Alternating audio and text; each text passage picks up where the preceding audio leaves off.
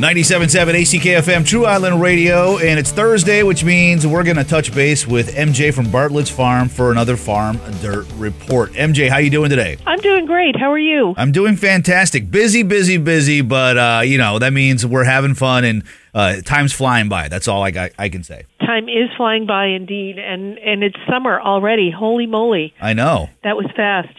June was the longest winter I've ever had. It's been pretty brisk. January. So see the sunshine. It was January in a big way. I wanted to start today first with our farm grown update because every day there's something new coming in from the fields or the greenhouses. Currently we have beautiful field grown red bok choy. We also have dino kale or Tuscan kale. So it's that beautiful kale leaf that's sort of broad and flat. It's the perfect kale for homemade kale chips. We also have curly kale and radishes are in the house. A couple of different varieties that I hadn't seen before. There's a beautiful little French breakfast radish that's just delightful. And the big news is our trucks are on the road. One truck anyway. Today we're in town. We're starting our summer season with our town truck. Jack is our town truck guy, so please stop by and say hello to him. And on Saturday, our Sconset truck will start, and Juliet will be running the Sconset truck this year. So some really great kids. We're delighted to have them on board, and I think people will really enjoy shopping with them. Awesome. Now, sounds like that's going to make it easier for people to pick up stuff that they want from Bartlett's Farm, right? Absolutely. Only farm-grown produce and flowers is allowed on the trucks, so we stick to that. Anything that's on the truck, you can be assured, is farm-grown on our farm.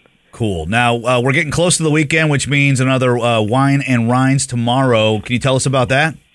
I can. We love our Wine and Rinds every Friday, and this week it's officially summer. So in addition to the warm weather beach days and barbecues, you can welcome back some of our most favorite Wine and Rinds. We have, for cheese, we have Jasper Hill's Sherry Gray, which is a double cream, creamy, gorgeous, delicious, wonderful, decadent, all the big words, happy, joyful cheese.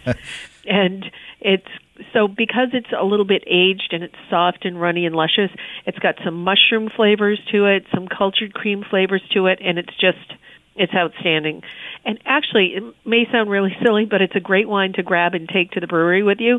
You can scoop French bread into it while you enjoy the sunshine and a really cold beer. Or you can buy one of our Pet Natural, which are the beautiful wines that are alive. They're, if you think sort of kind of kombucha, the Pet Nats are living, breathing, beautiful organisms. They're gorgeous wines. They're a little bit fizzy, incredibly complex flavors, and just wonderful. So this week we have a fizzy treat from Austria that goes beautifully with this luscious cheese. All right, we'll kick off your weekend a little early with the Wine and Rinds tomorrow. Now, what's going on with the garden center right now?